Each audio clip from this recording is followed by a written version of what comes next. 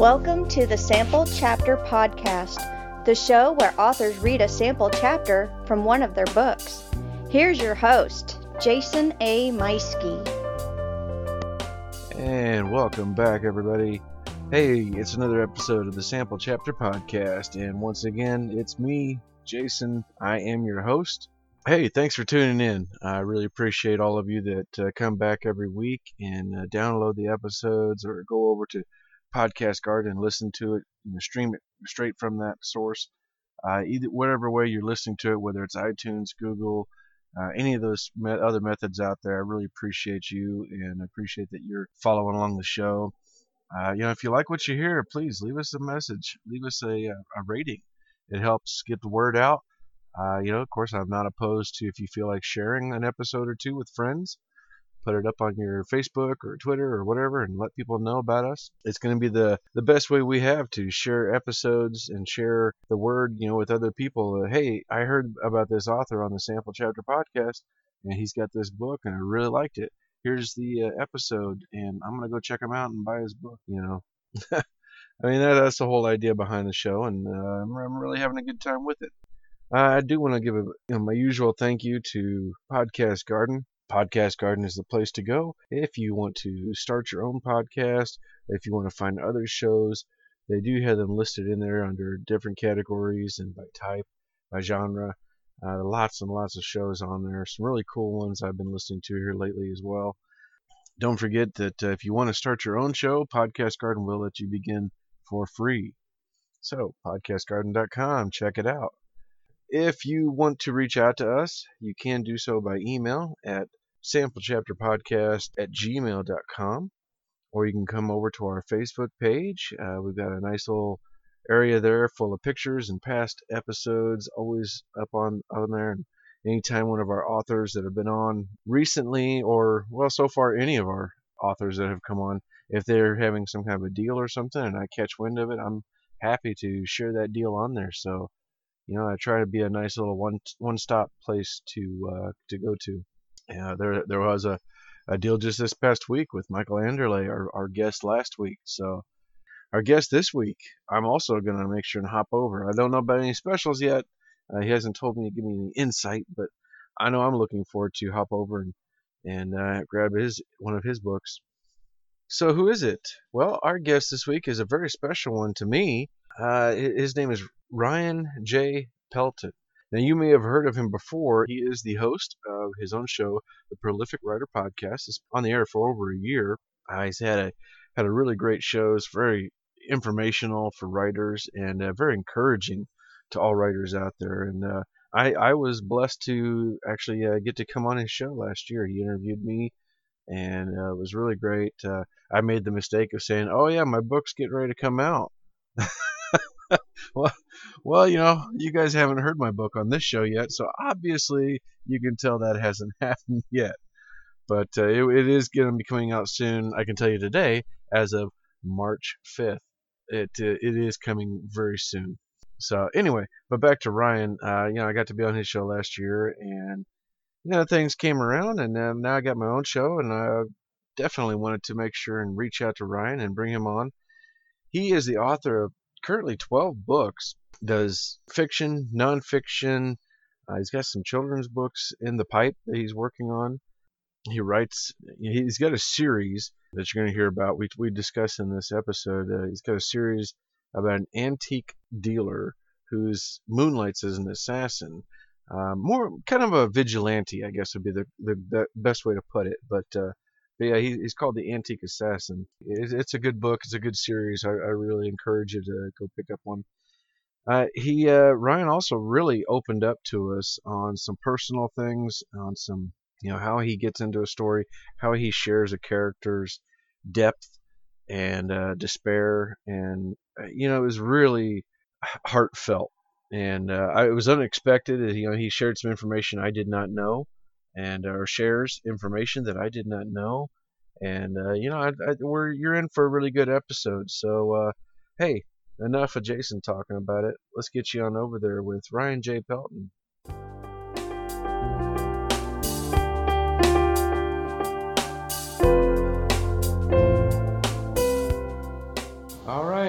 welcome to another episode of the Sample Chapter Podcast. Today, my guest is a good friend of mine, Ryan Pelton. Ryan, welcome to the show. Hey, thanks, Jason. Thanks for having me on. Appreciate the making the time. Yeah, it's my pleasure, and it's nice to get to reverse this a little bit and you over here on my show for a change. So, yeah, it is nice. I actually like being on this side more than the other side. So it's less pressure. You do have to do all the work. So yeah, I understand all the pressures you've got on a weekly show. This is really something. Well, tell the listeners a little bit about yourself. Who are you? What do you do? Yeah, my name's Ryan Pelton, Ryan J. Pelton, and first and foremost, I'm happily married to my wife Christy for about 17 years. We have 4 children, 3 boys and a girl. Just had a girl about a month ago, so not getting much sleep. Been writing for quite a few years. Have 12, I think, books out, nonfiction and fiction. And I'm also a pastor and love church I get to serve. And I love writing, love reading, and love helping people write as well. So that's kind of a little bit how Jason and I connected, and any quasi wisdom I can share or help I can share, I'm always up for that. And I'm happy to be on the show. Yeah, well, you've definitely been an inspiration and given me a lot of really good things to think about and consider in my own writing. The idea with this show is to spread the word about authors and get more readers out there to listen to. So it's hopefully I'm kind of returning the favor to so many people who have been so good to me through the years. So. Mm-hmm. Well, like you said, you are a very busy man. You said with your day job, the growing family, I should add, with the new baby. You got your own podcast. Where do you find time to write? Yeah, that's always the challenge. One of the things I have on my email list is I throw out this question at the end of one of my little courses that I offer, and I say, what's your biggest challenge in writing? And it's interesting. I think the number one response to that question, what's your biggest challenge in writing, is finding the time. And it's usually the same, hey, I got a family, I got an 80-hour week job, I got 2 jobs, I have, all these things going on, sickness, you name it. And one of the things that I think I've been learning as a writer for quite a few years now is, everybody works differently. And so I think, even giving advice isn't always helpful because different seasons of life, different life situations. So I never want to say, this is the way you do it. And but one little phrase that I've kind of used over the years is just learning how to write in the cracks of your life. And so writing in the cracks of your life is really about, number one, understanding kind of the life season that you're in. So I'm also a podcaster, interview a lot of writers and authors, and and so I'll have people that are retired and, they're obviously don't have children in the home. And so their writing's going to look differently. I have people that are single and, people that have 4 children or 5 children, people that have, stressful day jobs. And so you're kind of identifying, what life stage are you in? What life season are you in? Are you healthy? Are you sick? Are you, you have young kids, where you're not getting sleep. So your writing time is going to look different. But one of the things I've learned, though, writing in the cracks of your life is even when you can find, 30 minutes to an hour, let's say over lunch, or I know for me, just the way I'm wired and the way my life is right now, I do a lot of writing late in the evening. So it could be, 9 o'clock to 11 o'clock or something, is you can get a lot of writing done. It's just learning how to be consistent. And so I know for me, it changes a lot. Sometimes it's early morning, sometimes it's late at night, but if I can consistently get, a half hour to an hour to 2 hours in, sometimes it's daily, sometimes it's not. But over time, what happens is you begin to realize, wow, I have quite a few words on the page. I have, quite a few chapters. And next thing you know, you got 12 books under your belt. And you're like, how did I even find the time to do this? And I think there's also a little bit of a myth that, the majority of writers they're not full time and they're not doing this to make a living. I mean, even most famous writers historically weren't able to do it full time. They worked full-time jobs. And so they all had the same struggle. And I think we're distracted. We have a lot of, Netflix and Hulu and, cable and internet and all that, social media.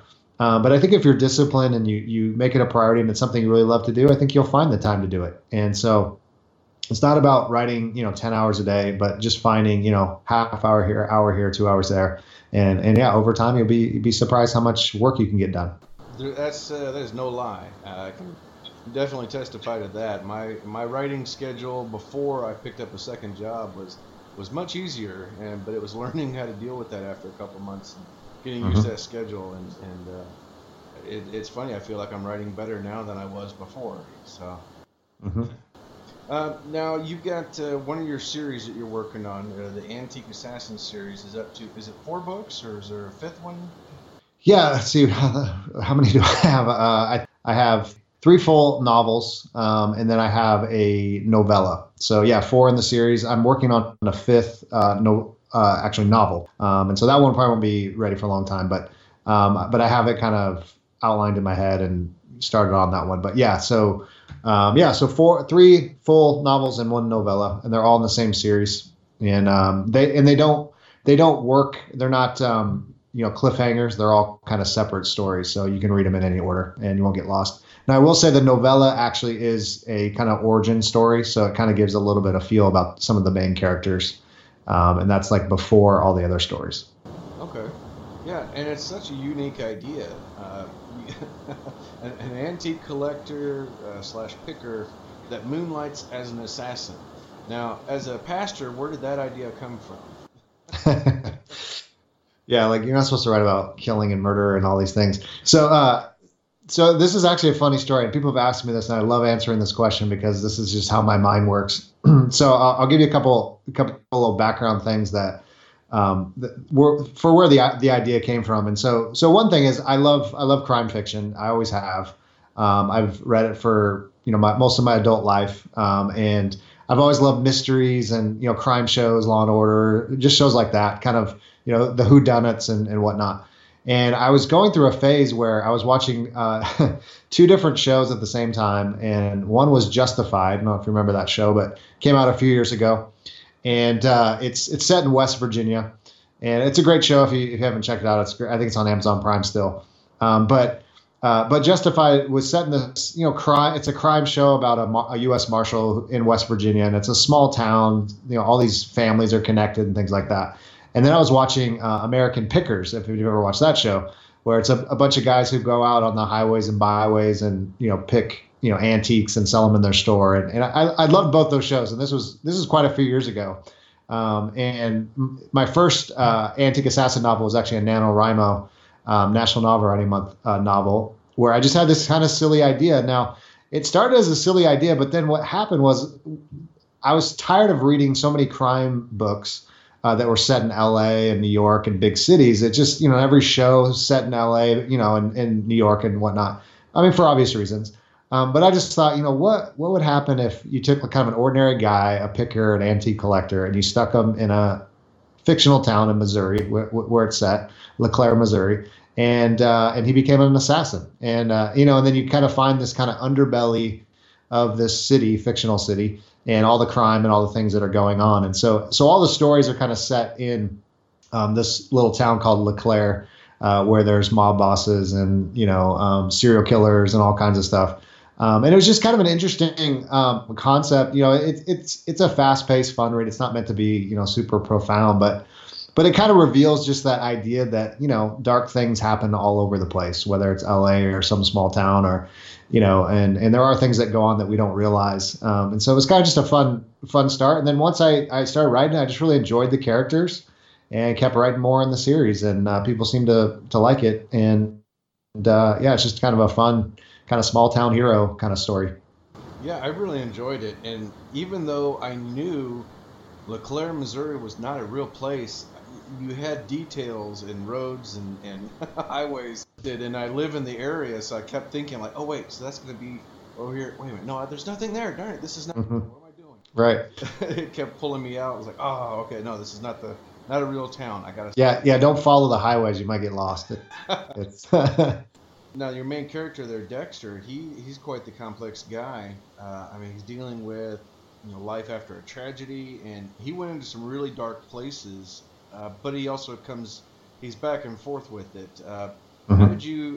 How did you find ways to, as a writer and then as a reader listening to this or reading into it, how did you find ways to get into those dark places? Mm-hmm. Well, sometimes they say, writing the best best way to write, or the person you know the best is yourself. And so a lot of our stories that we write are a lot about our own lives, our own hardships, our own suffering. And so actually, people that know me well know my story. And actually, so we have 4 kids, and our second child, our daughter Samantha, actually passed away after 4 days. And that was in 2009. And so, I wrote the book a few years after this, but so those that haven't obviously read the book, you've read the book, but, Dexter loses, I won't spoil the whole story, but, loses his son and his wife in the story. And so I played with that a little bit. We lost our daughter. And so it was actually, it was a very therapeutic thing to write this story because, I was still dealing, still am, I mean, in many ways, with the loss of a child. But it was a very healthy kind of thing. And I think that's why the story becomes kind of this guy who's really struggling with his own demons and realizing, life's fragile and, things don't always go the way that you want them to. In the story, he's got this business, this antique business that's not going well. He loses his child, he loses his wife, and he's, kind of dealing with that. He's got some addiction issues and things like that. And so, I think so some of that was just writing that character, was kind of just writing my own version of dealing with my own, struggle. Now, thankfully don't have a drug addiction, but it kind of just lent itself well to kind of dealing with that. And, what would a guy do that had lost his family and isn't sure what to do? It feels like his whole world is shattered. And then he kind of goes to this, and I don't know if this came out in your, the way I wrote it, or at least the way it kind of came out at the end was, he feels, in all the books, he feels justified in being kind of the hero, when there's bad guys that the police can't stop, and he doesn't see a problem with trying to do something about it. He sees it kind of as this righteous thing, this mission of justice, and him and his friend John, so they're not just like the savage, killers that want to just, destroy everybody. It's actually more about, this is a good thing and we need to stop these people because they're wreaking havoc in our community or whatever. So, there's some of that going back and forth. Like, I have to do this, why do I have to do this? Why do we do anything? Right.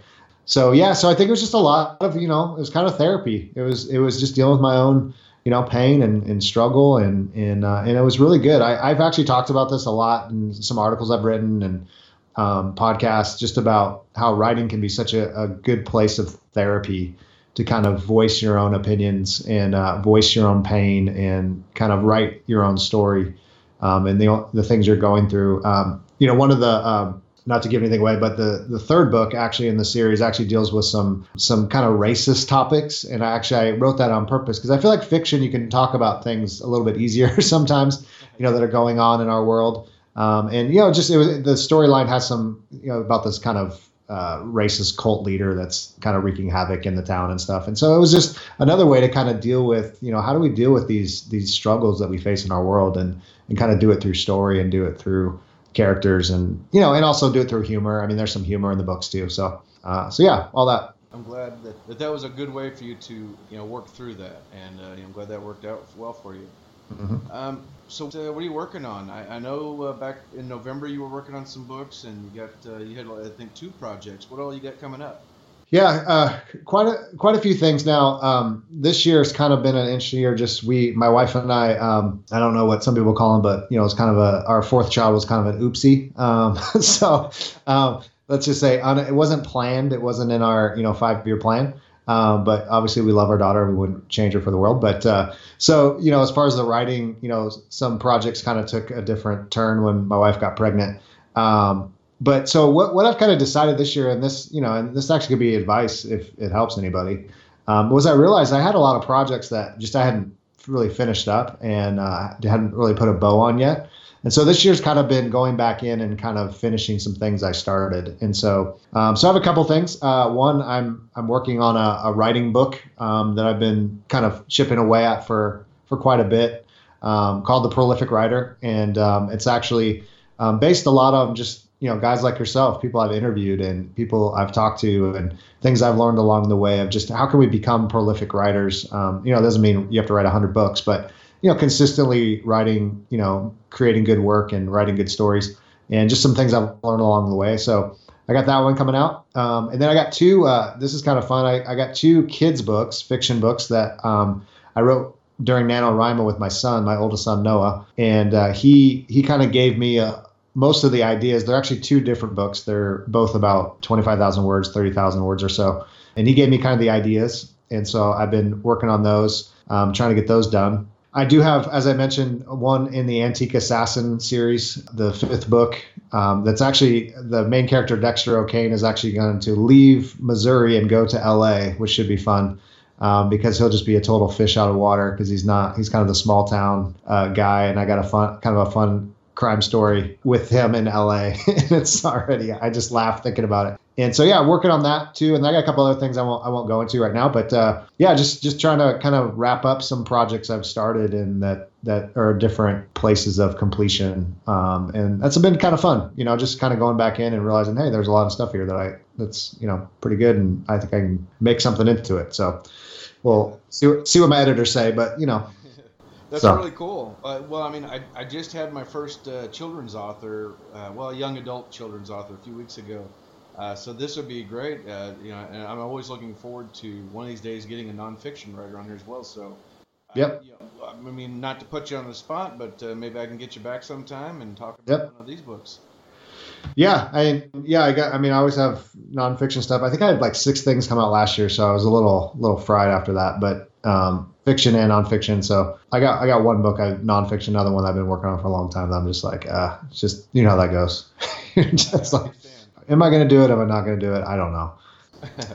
But it's fun. All right. Well, would you be willing to come back sometime? Oh yeah, I'd love to. Fantastic.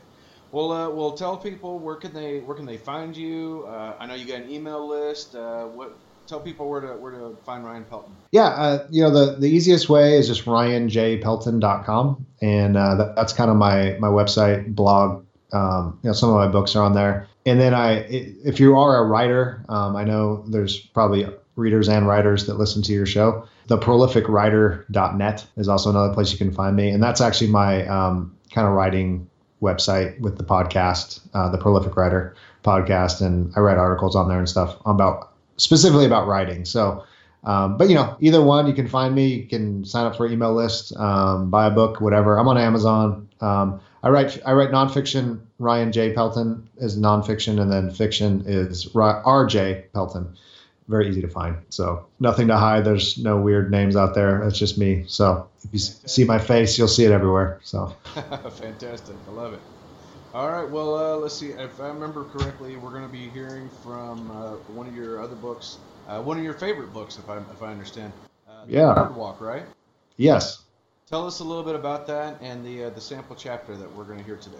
Yeah, so the Boardwalk is affectionately called the book that's my favorite book. I think it's my best book that nobody buys. And so some say, is it because it's just a standalone story? That might be it. It's not part of a series. But the Boardwalk is kind of inspired by, if anyone's read Stephen King's Joyland, that's kind of set with a kind of mystery story set on at an amusement park kind of setting.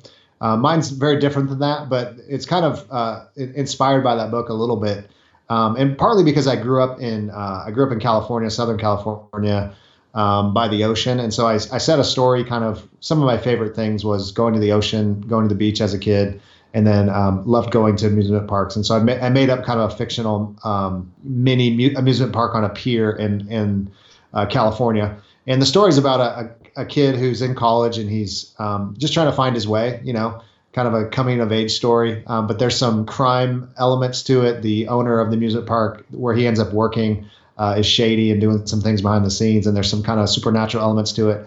So I find every story I write, it seems to have some kind of crime thing going on or some.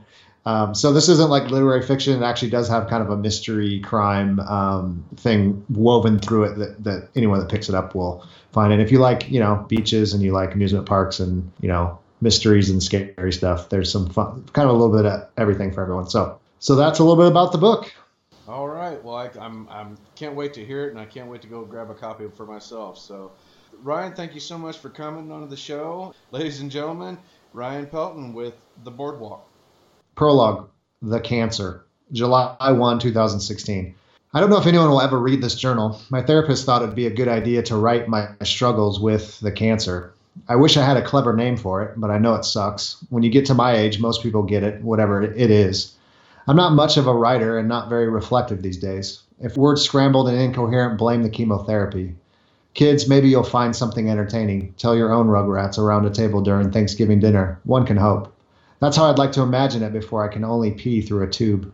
People tell me to have hope. The doctors are confident we can beat this thing, whatever this thing is. Not sure how they know because the big guy in the sky is in control of when I check out. I want to go peacefully and quietly. My friend William got the cancer and had to shit in a bag. Hope it doesn't get to that point. You get older and see the twists and turns of life. Relationships shipwrecked, promises broken, fulfillments and joys, and everything in between. Like when you were born, Sherry. The nurses gasped when they saw your chubby body in the delivery room. I'll never forget that day. One day I laid on the therapist's couch and she challenged me to write about a significant event during my 65 years of life. She said there's power in getting shit out in the open, my paraphrase. Oh, how I know. When you live long, there are many experiences that make top of the list, but one experience in particular will always rise to the top. Something I have never shared, at least not until now. The summer of 1979 changed everything. Details blur with passing of time. I'll do my best getting the meaty parts right. 79 is when I danced between high school and college, trying to find a place in the world. The 70s were still a fun time in America when the pace felt right. Cars were manlier, Facebook was not a thing, Netflix binging was 30 years away, and the internet didn't waste years of your life. We lived in a small beach town in California called Oceanside. The post-World War II boom of suburban economic flourishing was waning in the midst of an oil crisis, an impending housing market crash of the 1980s. That's what caused your mom and I to move to Texas in 1986. The Boardwalk on the shores of Sea Lion Beach was an attempt to fight the struggling tides of a community that was no longer a destination. A place to have fun, spend money, and hang out. I got a job working the snack shack and wanted to kill myself most days. But the summer of 1979 forever etched in the deep recesses of my mind. I met a girl, Sherry, which you'll hear more about later. You now understand, sweetie, where your name came from. Sorry if I never told you. Sherry was a good thing. Despite her confusing signals, I wanted to marry her, which I thought was God's plan, or at least my plan. Meeting Sherry led to some dark stuff, things I've never talked about and still don't know what to think. Not even my therapist knows. I think it explains a lot of how my life turned out. I don't know if what happened in the summer of 1979 ruined my life. Still, it led me down a path riddled with regrets, 3 wives being one. Well, here's my story, the best I can tell it. I know little and have little wisdom to offer, but whoever will read this story, remember one thing. Be careful on the Ferris wheel. The Snack Shack. In the summer of 1979, the Boardwalk became the battleground of young hearts at Sea Lion Beach, mine included. Pause long enough and I can smell the nacho cheese sauce that introduced me to the love of my life. Our small crew of love-hungry, hormone-ridden teenage boys with incomplete mustaches and short list of dates experienced the coldness of rejection amidst the warm California sun. My anthem, Tom Petty's I Need to Know, spinning on repeat for most of the summer. I'd do anything to have Sherry Lewis, even if it killed me. That's not hyperbole or clever metaphor. I needed to know if Sherry Lewis was into me. Never could tell. She had that flirty personality where you didn't know if you'd be making out later at the Twin or watching her brother's baseball game at Heritage Park as friends. The cheese sauce dripped down my elbows, down the side of my white Ocean Pacific shorts, and onto the floor of the snack shack, was not helping the cause. I didn't see her that day, but I could smell her. A lavender perfume tickled my nose, or maybe it was shampoo, not sure. 30 years is a blink and a blur when hair is now growing in wrong places and fighting the same insecurities originating on the shores of Sea Lion Beach. It felt like yesterday when I announced to the world my woman problems. Not much has changed. Just ask my 3 ex-wives.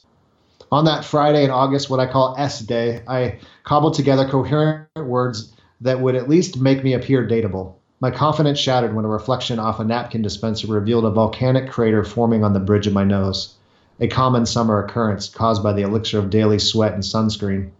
An angelic voice spoke from behind the greasy counter of the shack. Looks like you're having trouble with the cheese pump. Sherry leaned over the counter and handed me a pile of napkins. I gave a glance in her direction and almost stopped breathing. At least that's how I remember it. Sherry's face was unblemished from pimples and scarring unlike my own.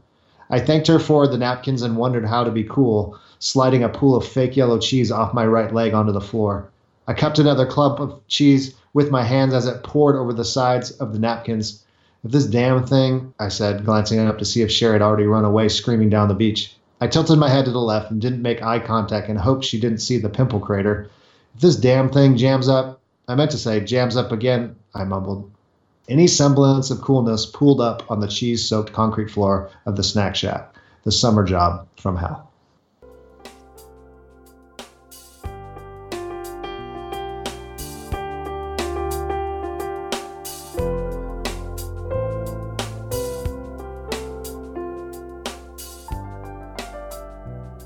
And there you go. That's another story in the books for the Sample Chapter Podcast. Ryan J. Pelton reading from his book, The Boardwalk. Hey, thanks for coming back again, everybody. Make sure you go and like our show, give us a rating, and we'll be back again next week. Bye.